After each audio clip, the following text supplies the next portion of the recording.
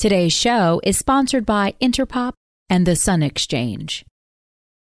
I always say that Haiti is too rich to be poor, but rich of its people, rich of its creativity, rich of people wanting to invest. Haiti is a nation of entrepreneurs. Everybody is doing something in a corner of the street. When you have a CBDC, from there you have an opportunity to program tokens. You can put your policy and your code in your currency. Money is changing. So where do we go from here? Through high-profile interviews and thought-provoking analysis, join CoinDesk's Michael Casey and Sheila Warren of the World Economic Forum as they explore the connections between finance, human culture, and our increasingly digital lives. This episode is brought to you by the CoinDesk Podcast Network.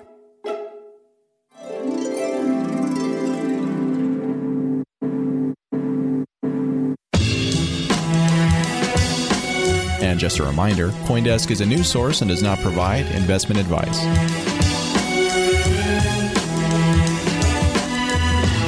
And now, here's Sheila Warren. Hello and welcome to Money Reimagined. I'm Sheila Warren. When people talk about Haiti, it usually doesn't take long until the 2010 earthquake comes up. That first January tremor was felt as far away as Cuba and Venezuela, but the epicenter of the 7.0 magnitude quake was just 16 miles away from Port-au-Prince, Haiti's capital. 8 aftershocks followed that same day, and at least 52 were recorded over the next 2 weeks. The effects were catastrophic. An estimated 3 million people were affected by this quake. Death toll estimates range from 90,000 to 316,000 people. The humanitarian response was immediate and overwhelming. This is actually the time when Haiti first really landed squarely in my headlights, as I work with the team here in the United States to figure out how to rapidly get philanthropic funds to grassroots organizations on the ground. We discovered, like many others, that Haiti's crippled infrastructure made the delivery of in-kind aid difficult, with the result that the situation was still classified as an emergency 6 months after the quake. According to the IMF, Haiti is the poorest country in the Western Hemisphere. This is not because of the earthquake, although that tragedy certainly didn't help.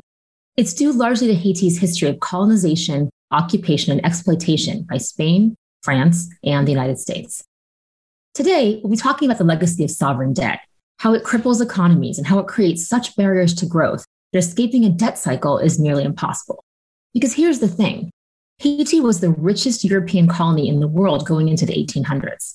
Its legacy of debt began shortly after a widespread slave revolt against the French, which resulted in Haitians getting their independence from France in 1804. President Thomas Jefferson, remember him, was afraid that slaves gaining their independence would spread to the United States, so he pursued international isolation of Haiti during his tenure. France also prevented Haiti from participating in trade in the Atlantic, so this brand new country had little avenue for economic activity on the world stage. Strap in, because it gets a lot worse. In 1825, over 20 years later, France sailed a fleet of warships over to Haiti and demanded that Haiti compensate France for its loss of slaves and its slave colony. In exchange, France would agree to finally recognize Haiti as a sovereign republic. The implicit alternative was invasion and re-enslavement. Specifically, France demanded reparations to the tune of 150 million francs, which was about 5 times Haiti's annual export revenue. And to make things even worse, France required that Haiti provide a 50% discount on goods it exported to France, which of course made repayment even more difficult. Now, over a decade later, France agreed to reduce this amount to 60 million francs to be paid over a period of 30 years.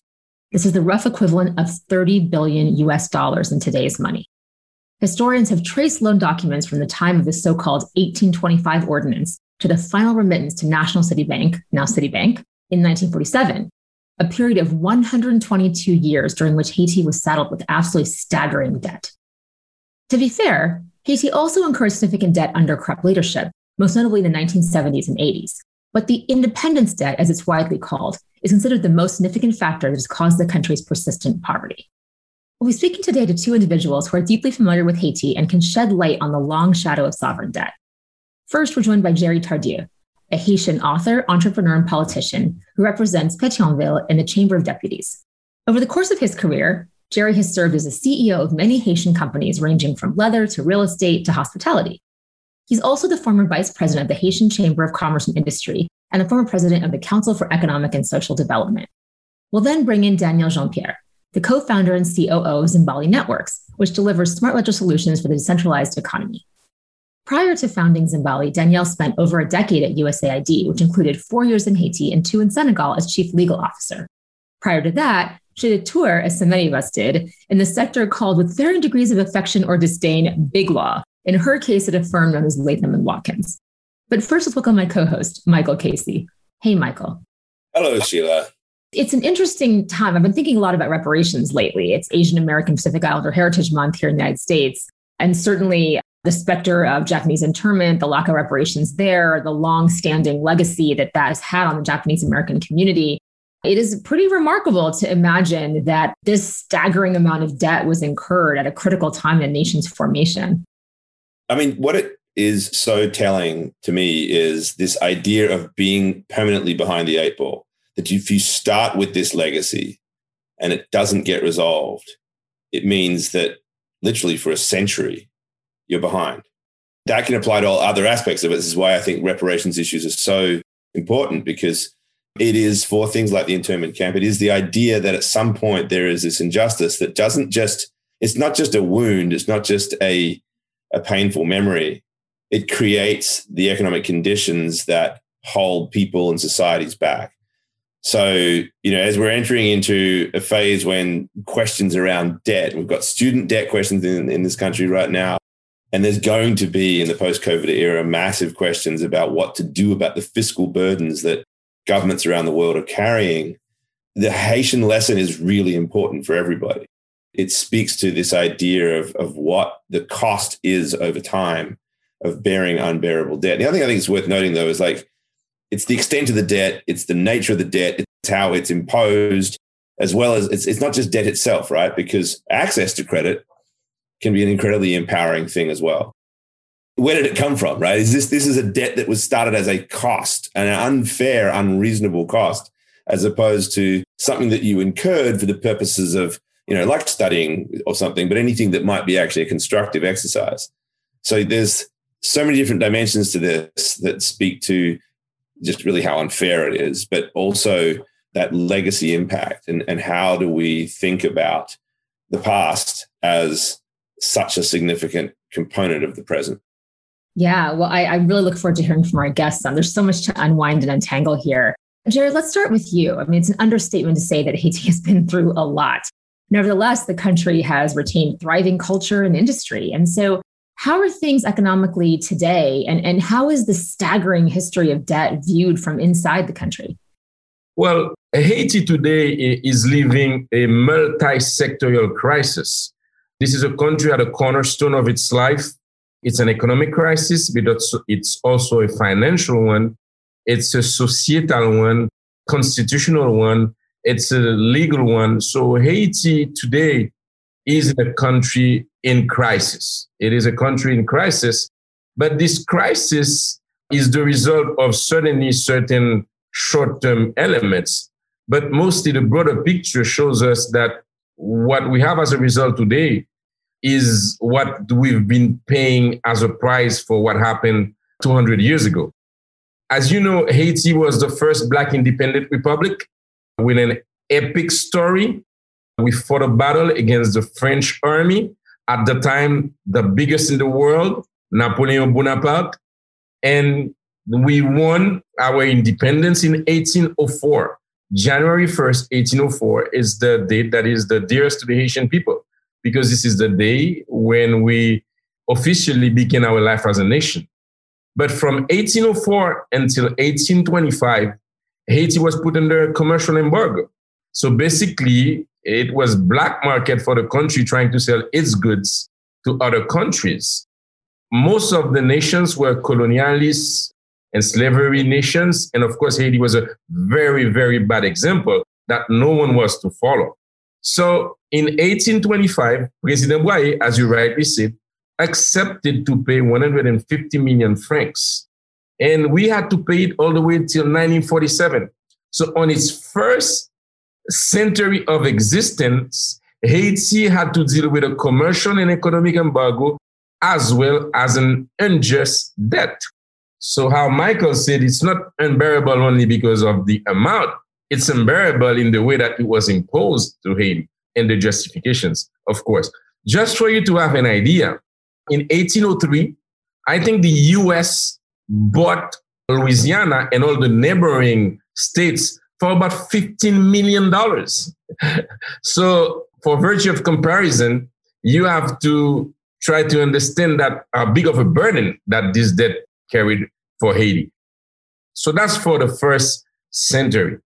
Then at the beginning of the 20th century, obviously with a country with so little economic opportunities came instability.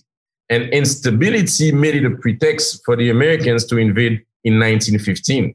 So from 1915 until 1934, the Americans took over, French banks were put aside, Citibank came in and kept collecting the interest due on the debt to the French and imposed that 40% of the national revenues went to pay the debt. More than that, they added another debt of 15 million that we did not even need. So we had two debts to deal with, one from the French, one from the Americans. And we only really finished paying this in 1947 in the middle of the 20th century. So yes, the burden of that debt was carried for about almost 150 years. And obviously Haiti is a case study and what that has put the country in a very, very difficult economic distress as we live it today.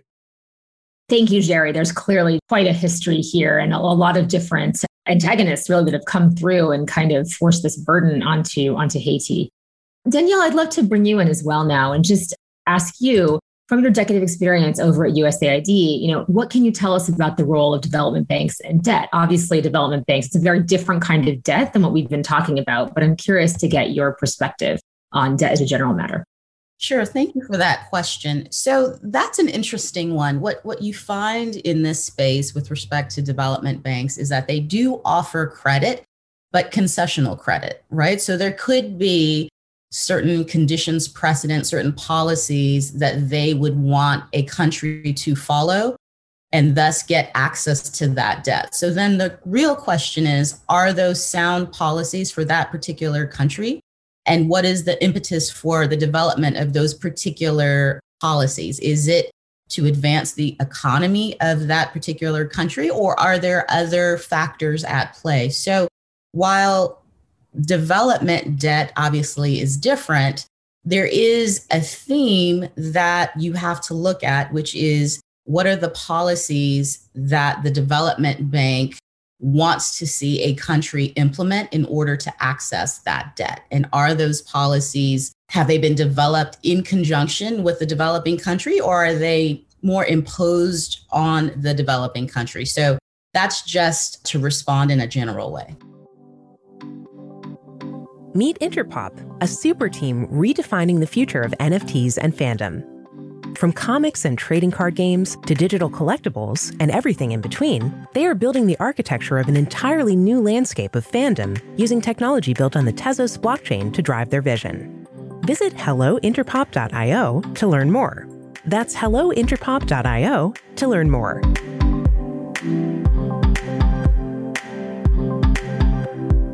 With the Sun Exchange, you can easily earn Bitcoin while making a positive impact. Visit thesunexchange.com/Coindesk to buy solar cells and automatically lease them to power businesses, schools, and other organizations in sunny emerging markets. You'll earn Bitcoin for 20 years from the clean energy you generate while offsetting your carbon footprint. Get a free solar cell with your first purchase at thesunexchange.com/Coindesk. That's thesunexchange.com/Coindesk.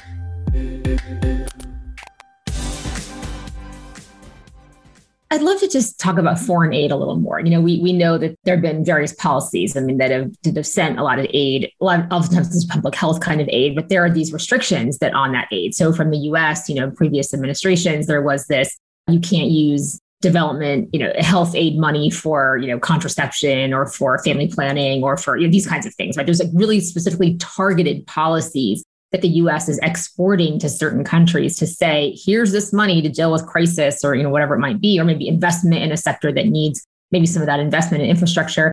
But you have to also take these strings that attach. And so what are your thoughts on that as a general matter? It seems like it's a pretty common tool used to enforce these kinds of very specific and somewhat bizarre, in some cases, demands? At its core, when you think about foreign assistance, it's taking taxpayer dollars, let's say from the United States, and then using that in another country to advance US national security. So that's really what we do. Development, defense, diplomacy. We are agencies that really focus on US national security and US policy interests. But where there is an alignment is that, for example, with the pandemic, there are certain policy interests that are aligned with developing countries in such a way that it makes sense to use those taxpayer funds in these countries to advance those policies. In terms of how it functions, because it's taxpayer dollars, it's really, let's just continue with the USAID example. It's really the US Congress and the US administration that determines what priorities they have for the use of those funds. And so in a country like Haiti, again, it could be the case that certain policies don't align with what the needs are on the ground. There's not that much that can be done with respect to broader US national security interests and broader US policies. What countries like Haiti can do, however, is use their agency and negotiate how those policies are implemented in country, how the activities that underline those policies are implemented in the country. And so there is an opportunity for countries to negotiate with international donors to ensure that underlying activities do in fact benefit the local economy in the country. Jerry, I wanted to come to you and sort of almost guiltily. I think it's after everything that Haiti has been through, it seems inappropriate for somebody from a position of privilege living in a wealthy suburb in a wealthy country to ask for advice as to how to deal with debt. But in a way, this is where the West is now. The developed world is about to face a massive debt problem. I interviewed Ray Dalio, the head of the biggest hedge fund in the world, for our consensus conference next week. And he's very concerned about what he sees as this 75-year debt cycle. And when the world is about to hit this huge wall of debt, and that ultimately they're going to have to monetize it and do all sorts of things that just could be really quite disruptive. If any country has had experiences with this, what are the lessons learned beyond, that it's painful, that you would give to the countries that have actually imposed the pain on Haiti? It seems unfair, as I say, but I'd like to hear your perspective. I think, Michael, there are a lot of lessons that we can learn from. I was happy to hear that Sheila was part of the effort to help post-earthquake. That was in 2010. It's been 10 years, 11 this year, and $10 billion later, Haiti is still back to square one. And that in itself is an experience that we should pay attention to. Most of this money was not spent properly. Obviously, there were the management fees, which were very high, but most of it went to humanitarian aid, while what we needed was really nation-building investments. And this is what builds growth, and this is what helps a country to move forward. So that was a problem. But the problem is also linked to the fact that there's a lack of trust from the donor community for the Haitian governments because of the corruption problem. So what they do is they try to go through NGOs. And going through NGOs is another big problem. Because first of all, lack of transparency on management of funds. Most of the funds go to pay foreign experts. And at the end of the day, they go to finance certain projects that are not part of a national agenda. In other words, Haiti has been called La République des ONG, the Republic of NGOs, because there are so many of them, because there's so much need, but they're all over doing everything everywhere. And it's really chaotic sometimes when you take the whole thing into consideration. So I think that, first of all, if we are to think about debt, if we are to think about fueling the Haitian economy, I think we should learn from certain experiences in the past. And one of them is basically the post-January 10th. The other one is the fact that, yes, there's a big crisis coming, but it's a vicious circle, Michael, because when they eliminated Haiti's debt after the earthquake, then you have a situation where the IMF and so many other institutions are saying Haiti is not a country that is sustainable business-wise. In other words, it makes it even more difficult to borrow. So yes, they eliminate the debt, but you fall into a category that doesn't make you a secure country. You're a risk country, and people don't invest, and growth is not created. So it's a vicious circle that we have to learn from.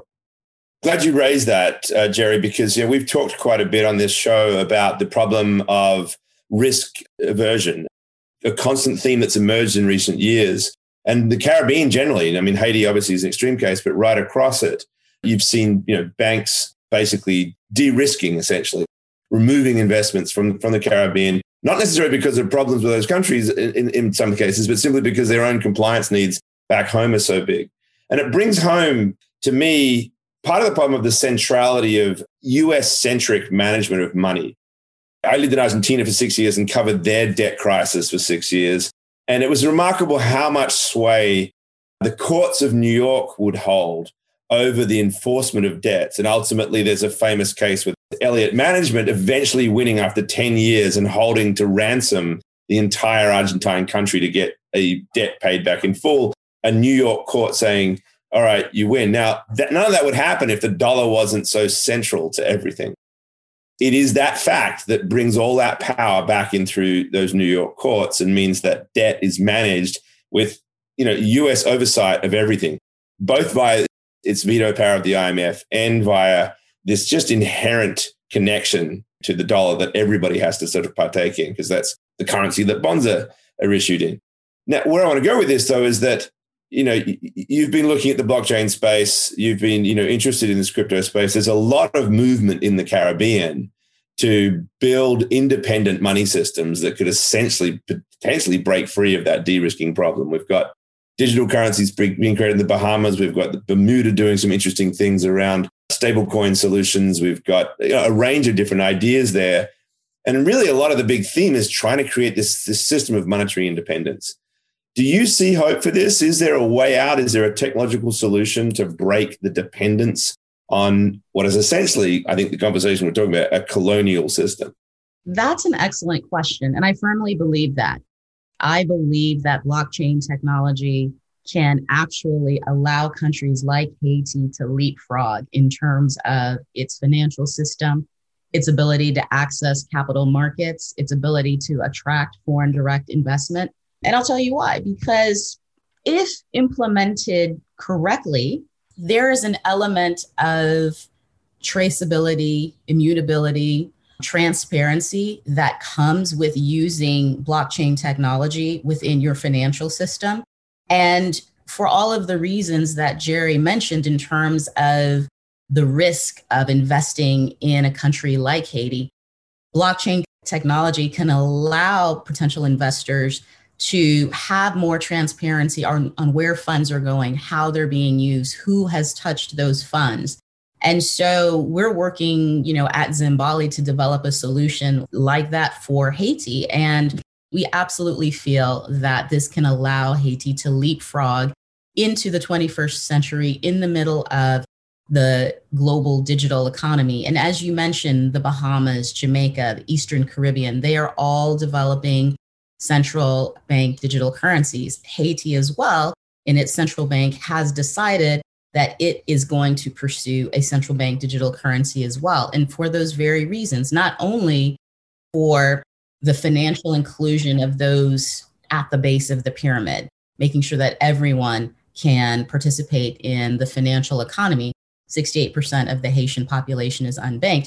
But what this also does is allow Haiti as a nation to participate in the digital global economy with tools like electronic know your customer, know your business. And with a central bank digital currency, we can use all of this technology to de-risk investments in the country and to attract foreign direct investment. So this is an exciting space that we're in, and I am absolutely looking forward to being a part of that. And Danielle, in addition to CBDCs, there's, of course, a lot of room for transparency in aid, for sure. Jerry, to the points you were raising, one of the things I was focusing on back at that time was there's this distinction between disaster response, which is kind of immediate humanitarian aid, and of course, disaster recovery and reconstruction, which is what I was kind of trying to focus on. And it's kind of inarguable that certainly the reconstruction should be driven by grassroots organizations, people on the ground who understand what's really needed, as opposed to sort of really top-down, high-level NGOs who may be successful in certain cases at providing humanitarian assistance in the immediate short term because they can kind of scale, although, again, there's debates about that. What we know, and Haiti is a great example of this, but it's happened in other places as well, is the diversion of funds is just really shocking. It's an alarming diversion of funds that happen, whether it's to your point, Jerry, these administrative overhead costs and management fees and things like this, or it's just that you get the water bottle pallets sitting in the hangar that never actually make it from point A to point B, right? Now, some of these problems are, of course, human problems, transportation problems, coordination issues that technology can't necessarily solve. But certainly having transparency, one hopes, could lead to the needed accountability in these systems so that there could be, recourse, or there could at least be a faster way to correct and spot what is actually going wrong. I'd be very eager to get your thoughts, Danielle, from the standpoint of blockchain in this space, and then Jerry from the standpoint of really this sort of reconstruction period and what is actually needed. You raised a good point. Blockchain can be used for supply chain management, knowing where items are and ensuring that they get to their intended destination on time. So removing the administrative burden and paperwork in terms of moving goods from point A to point B. So absolutely, blockchain technology can be used to facilitate that and to enhance that.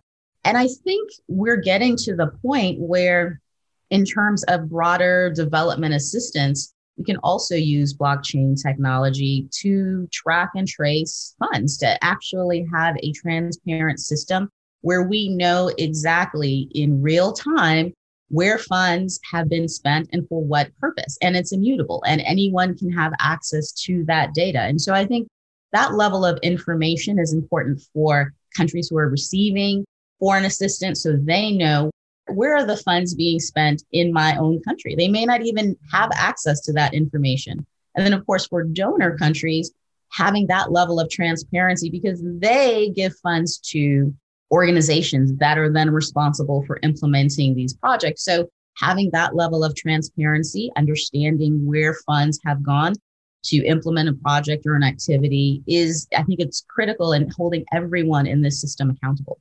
Jerry, I've been interested for some time in the work of Hernando de Soto, the Peruvian economist. He's something of a controversial figure running for president currently in Peru.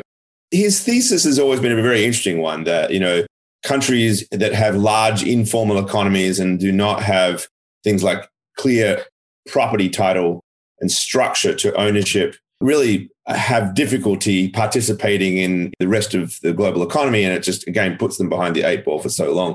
I think he came into Haiti at one point and worked with one government on a project to try to entitle everybody. I don't know how well that went or how it was viewed, but I wonder if you've got any thoughts on it, like the idea in principle and whether or not, there's a better way to do it. Because in fact, partly at my own doing, Hernando got interested in blockchain as a solution for his, immutable property title stuff. I'm not sure how far that has gone. Haiti seems to be the use case that people point to a lot. Wondering whether you've got any thoughts.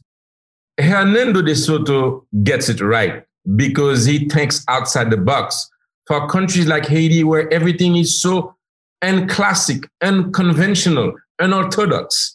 So, yes, I think that his ideas are very important in the sense that he came to Haiti and looked at a bunch of us in a meeting and said, Haiti is $100 billion richer than you think. And when asked why, he kind of explained us that all of these houses in the favelas, in the ghettos, with no papers, have been built with money and have a value. So there is a possibility to create a market internally. Because the problem of Haiti, Michael, is a problem of access to capital. And this is why this country is so poor and dying today.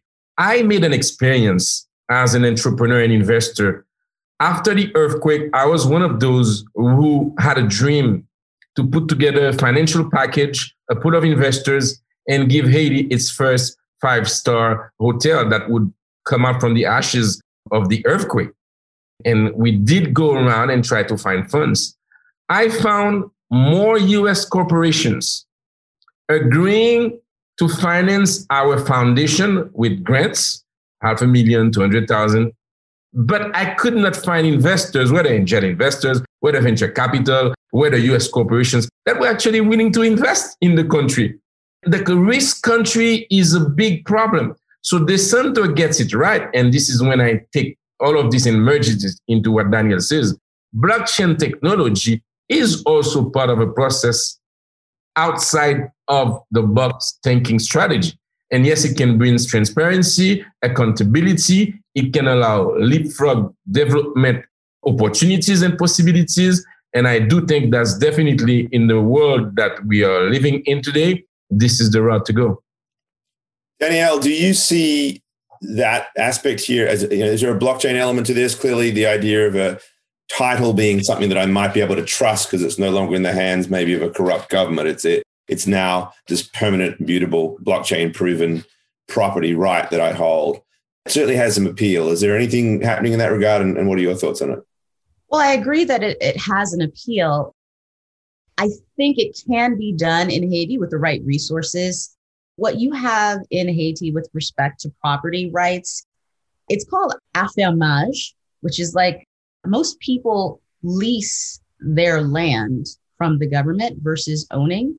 And so there was this element of risk that if you don't own the property, then why would I give you a mortgage, or why would I allow you to use that property as collateral to then access capital? And so with a lot of these poor neighborhoods that Jerry had referenced, they don't have title to the property in the sense that we think of in the United States. Here's my title, I own it, whether there's a mortgage on it or not. But what they do have is years and years of leasing and paying taxes to the government that show that they have been on this land for many, many years and many, many generations. And so the challenge was, can we use this underlying structure to then develop a system where they can then have access to capital? So that's one of the many challenges that you find in a country like Haiti. And it's not at all insurmountable, but it's a question of understanding what's happening on the ground and then developing a solution based on the realities. And with the right policy, we can absolutely use this system to then give individuals access to capital. Because, if you look at the UK, most people don't have, I think it's the Crown really that owns the actual land, and people lease land. So this is not out of the ordinary. It's unusual for a country like the United States, but many countries around the world use this lease system and allow people to get access to mortgage and to get access to capital based on that. Now, once you insert blockchain as a solution, then you can actually easily prove that you've been making these payments. And then you can use that proof to then access capital because of that level of transparency that we discussed. So there are many things that we can do in Haiti to get individuals access to capital because they can prove that they are generating revenue, they're generating income, and then they're using that income. And so if we have a solution to capture that data and to analyze that data, then you can use that to then give microloans, nano loans, and to give individuals access to capital at every level. And so these are the kinds of creative solutions that we are developing at Zimbali. We think everyone, no matter if you are selling fruit on the corner to building 5-star hotels, should have access to capital. And the way to do that is to be able to get people to transact digitally, to bring them into the financial system so that we can see how much income, how much revenue are they generating, and then match that to the level of capital that they would be able to access and then repay. Yeah, it sounds like a wonderful project. In the sense that you are, I think, trying to bring visibility to what I would say are hidden assets, right? Whether it's the ownership or usage or right to use some land, or as you say, like it's your payments, your credit history, the fact that you've doing this ongoing business, but there's no mechanism to capture and prove that, right? So it all speaks to what it's such an important part of how you get to what Jerry's talking about. It's like, we don't want handouts, we want investment. You need that data to build it. I was just thinking, though, as you were talking about the property structure with this leasehold model, I mean, in some respects, it could be a relatively in the operative word, easy leapfrog, because I did some work on this at MIT when I was there. We explored property title work in different parts of Latin America. And the problem always came when we were talking about going into, say, slums and shanty towns was, well, you have to establish who owns it first. And that's a big battle because sometimes it's the slumlord. The sheer absence of a system in the first place means that you really don't want to take a broken system and immutably put that into a blockchain, because then you could have permanently maintained this unfair structure. But if the government is already the arbiter of who owns what through that system, maybe there's a way to just take that system and transfer it into this model. How amenable is the current government or others within the system to some of these inventive ideas that have come up through the blockchain and crypto space? I couldn't say that the Haitian government is a monolith. I would say there are elements that are very forward-leaning and would love to be able to implement something like that, starting perhaps at a pilot level, and see how they can adapt the technology for their current purposes. So yes, there are definitely forward-leaning individuals within the government, but I couldn't speak for a general government policy towards that. What I do know is that the central bank has decided that they do want to pursue a central bank digital currency. And so that is a well-known policy for the Haitian government. And the impetus for that is financial inclusion. Now, is it limited to simply bringing people into the financial system when you have, most of your population is unbanked? I don't believe so. I think those individuals are thinking not only short term in terms of the unbanked population, but something like this can be part of a long-term process to use blockchain technology in various sectors of the economy. And absolutely, real estate and leasehold estates and getting access to capital is one part that I think there are elements within the government that are absolutely supportive of that. Michael talked about an infrastructure and how do we get out of this? When I was a congressman, one of the things that struck me the most was that for the past 20 years, there was a multiplication of small financial players called cooperative, which went to the countryside where the formal and classic banks were not present and were providing loans, but at a very, very, very highly cost. So I introduced a bill about managing microcredit and microfinance, which was a bill actually allowing more structured players to come in, create a market with different actors and kind of lower the rates. Because the thing is, in Haiti right now, the commercial banks that have diversified activities in their portfolio, their most lucrative ones is microcredit and microfinance. And they don't even tag their loans to a land title or something. It's all about trust in the little micro entrepreneur. And it works well. In other words, there's a vibrant sector of the economy, yet not finance, but that can bring us the kind of triggering factor that we need to get this economy going. And microfinance and microcredit, I think, would be key. And when we take it together with what Daniel is doing, I think that's also thinking outside the box and reaching out to these small players that all put together can give us a blooming or at least a very decent economy. Because, I always say that Haiti is too rich to be poor, but rich of its people, rich of its creativity, rich of people wanting to invest. Haiti is a nation of entrepreneurs. Everybody is doing something in a corner of the street. Sheila, have you been there? Probably you've seen it. So we just need to make sure that we get all of this together and make it work. It's interesting because there's so much connection between what Danielle was saying about credit history versus payment history as evidence of trustworthiness. so much of this system is gatekept. There's these gatekeepers, there's redlining, there's at a country level, there's redlining at an individual level, right? Based on profiles that don't really make sense in many parts of the world. And one thing that I really have always appreciated about microfinance, microcredit, microlending is the opportunity to kind of build up this alternative where you can kind of say in a more peer-to-peer fashion, I'm going to be good for this, and I'm going to do these things with this, and I'm going to have this capacity that takes me outside of the sort of ordinary banking or financial system where I can't get a foothold because of the legacy of my country or me or my family or whatever it is, because I can't prove these random things that I shouldn't really have to prove in order to actually be able to make a go of it with this business idea, whatever it might be. And so I do think that the connection there between that peer-to-peer enablement, the sort of idea of having these small value, small dollar value, kinds of opportunities, using payment as a substitute for formal credit history, thinking through alternatives around maybe you don't own property, but you have access rights to it. And you've made this kind of, you have this investment you've made in sort of where you are.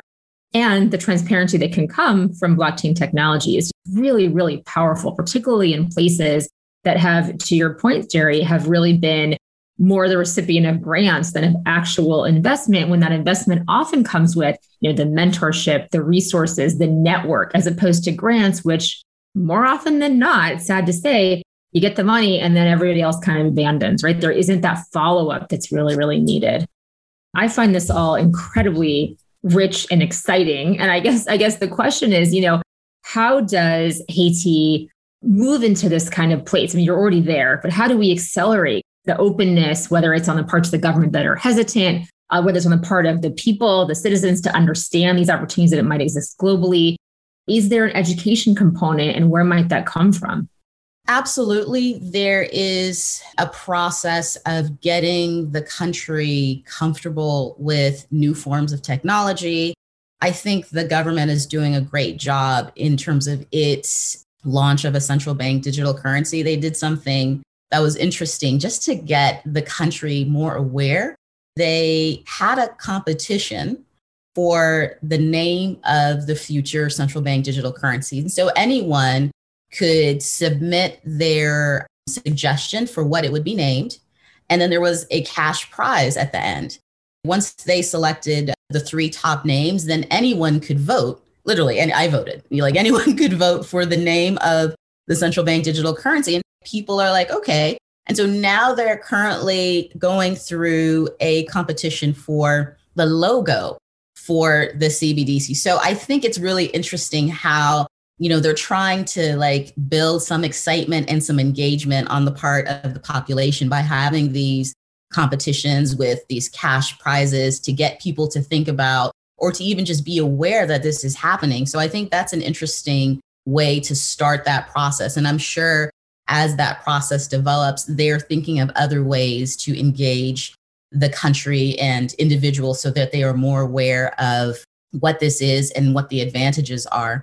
There was one more thing that I wanted to make sure that I discussed, was this project that we're working on. And it's called basically like a micro project finance. For a country like Haiti, energy and connectivity are key, right? If you don't have access to connectivity, then a CBDC is only going to take you so far, right? And if you don't have access to energy, some of these technologies that we've been talking about, can certainly be stalled. So there's that level of infrastructure that's also required that can allow blockchain technology to accelerate in the country. But this notion of a micro project finance using blockchain technology is that when you have a CBDC, from there you have an opportunity to program tokens. You can put your policy and your code in your currency. As an example, for the energy sector, we are very much focused on renewable energy and microgrid solutions to support that. But as we had mentioned throughout this call, it's a question of access to capital. And so our solution is developing an energy specific token that people can invest in. And that's an asset. It can appreciate and obviously depreciate in value. But what's unique about that is what they're investing in is a token that is programmed specifically for that sector. with that level of transparency. And so then they can invest in a microgrid project, right? And then get returns on that investment. And it's very transparent, it's secure. So we can use blockchain technology to actually make projects and investments transparent, secure, and attract capital. This token can be listed on any exchange. Then you can actually get anyone in the world globally who's interested to purchase a token and invest in a particular project in the country. And so we're working on that, and we are excited about the opportunity to develop these sector-specific tokens, particularly in energy, because we feel that that is an underlying infrastructure that's going to allow blockchain technology to really accelerate and advance in Haiti. Take this to a comparative level, because one of the big debates out there about CBDCs is that it is going to empower these governments, these central banks, to basically snoop on people and to use this programmable capacity to manage people in a way that certainly in some parts of the United States and a lot of the West, this is seen as an invasion of privacy and somewhat of a concern. You often also hear, though, that folks saying, look, in poorer countries where what they need is data, they need to be able to have these tools in place. It's a luxury almost to want privacy. But then the flip on that as well, that seems a bit unfair. Like, why shouldn't we all have the demand for the human right to be free from all this? Is this part of the debate? To both of you, I think, as this technology emerges, are people looking and thinking about how data can be used in a way in these new systems to exploit people, and what protections should be in place to deal with it? Or is it rather accept that for what it is and take the positives of this and build as fast as we can? I'm not aware of that level of debate, but in terms of capturing data and analyzing data, it's not necessarily linked to an individual. It can be linked to a transaction. And so what's important for a central bank to understand is what's happening in the economy. Where are people spending their money? Not where is Jerry Tardieu spending his money? It's just where are groups of people spending their money? How can they use this data to then develop sound policy to advance the economy? So it's not granular to an individual, but more of the sectors in which individuals are transacting. So this is where we are right now. I can't speak for the government, but I'm not aware of that level of debate currently happening. Just generally, Jerry, any thoughts on, the data and the importance of protecting people from this? No, this debate is not going on in the country for the very simple reason that Haiti's level of development is so much different than a country like the United States or many of the countries in the Caribbean, for that matter. The concerns are a little bit more basic, and we're talking about a population mostly interested in surviving on a daily basis. You understand what I mean? So the whole issue of the government managing certain information and having access to people and maybe to people's habits and locations and spending trends is really not an issue. The issue in Haiti right now is how do we manage for this economy to have the right amount of capital investment to get it going. Haiti is a country with a great potential. For many years, including not far from now, Haiti was the most profitable route for American Airlines from New York and Miami.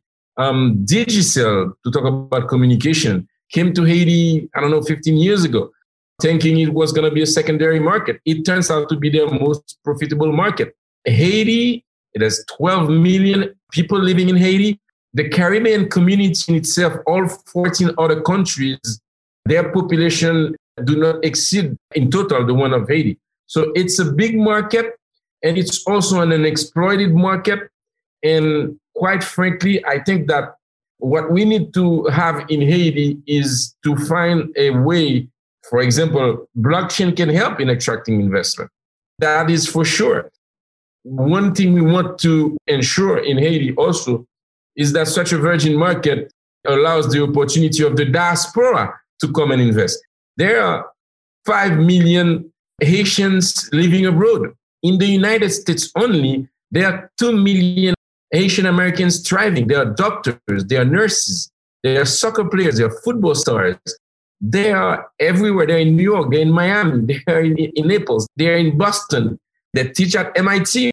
So how do we manage to get this pool of resources involved in an outside-the-box strategy to have capital flow again in Haiti and ensure economic development? We could go on, I think, for another hour easily. On the topic of diaspora funding, there's this concept that diaspora funding is always in the form of remittances, which is not necessarily true. There's a tremendous amount of potential capital investment. And I saw this during earthquake response. I mean, the Haitians in the United States are also celebrities, and some of them are very, very wealthy celebrities, right? There is a desire to give back to country of origin, for sure. And that is true of many diaspora communities. And the mechanisms for doing so are often extraordinarily complicated, despite the desire and even the access to that capital that they'd like to use to fuel their home country. Jerry Tardieu, Danielle Jean-Pierre, I learned so much from the two of you today. I'm really grateful to you for coming on. I think we've seen how even with an absolutely crushing, ridiculously unfair legacy of sovereign debt in the first phases of a country's formation can arise a system that is innovative, that is forward-thinking, and that is able to actually leapfrog, in part because Haiti and Haitians have had to be so creative about how they get access to capital.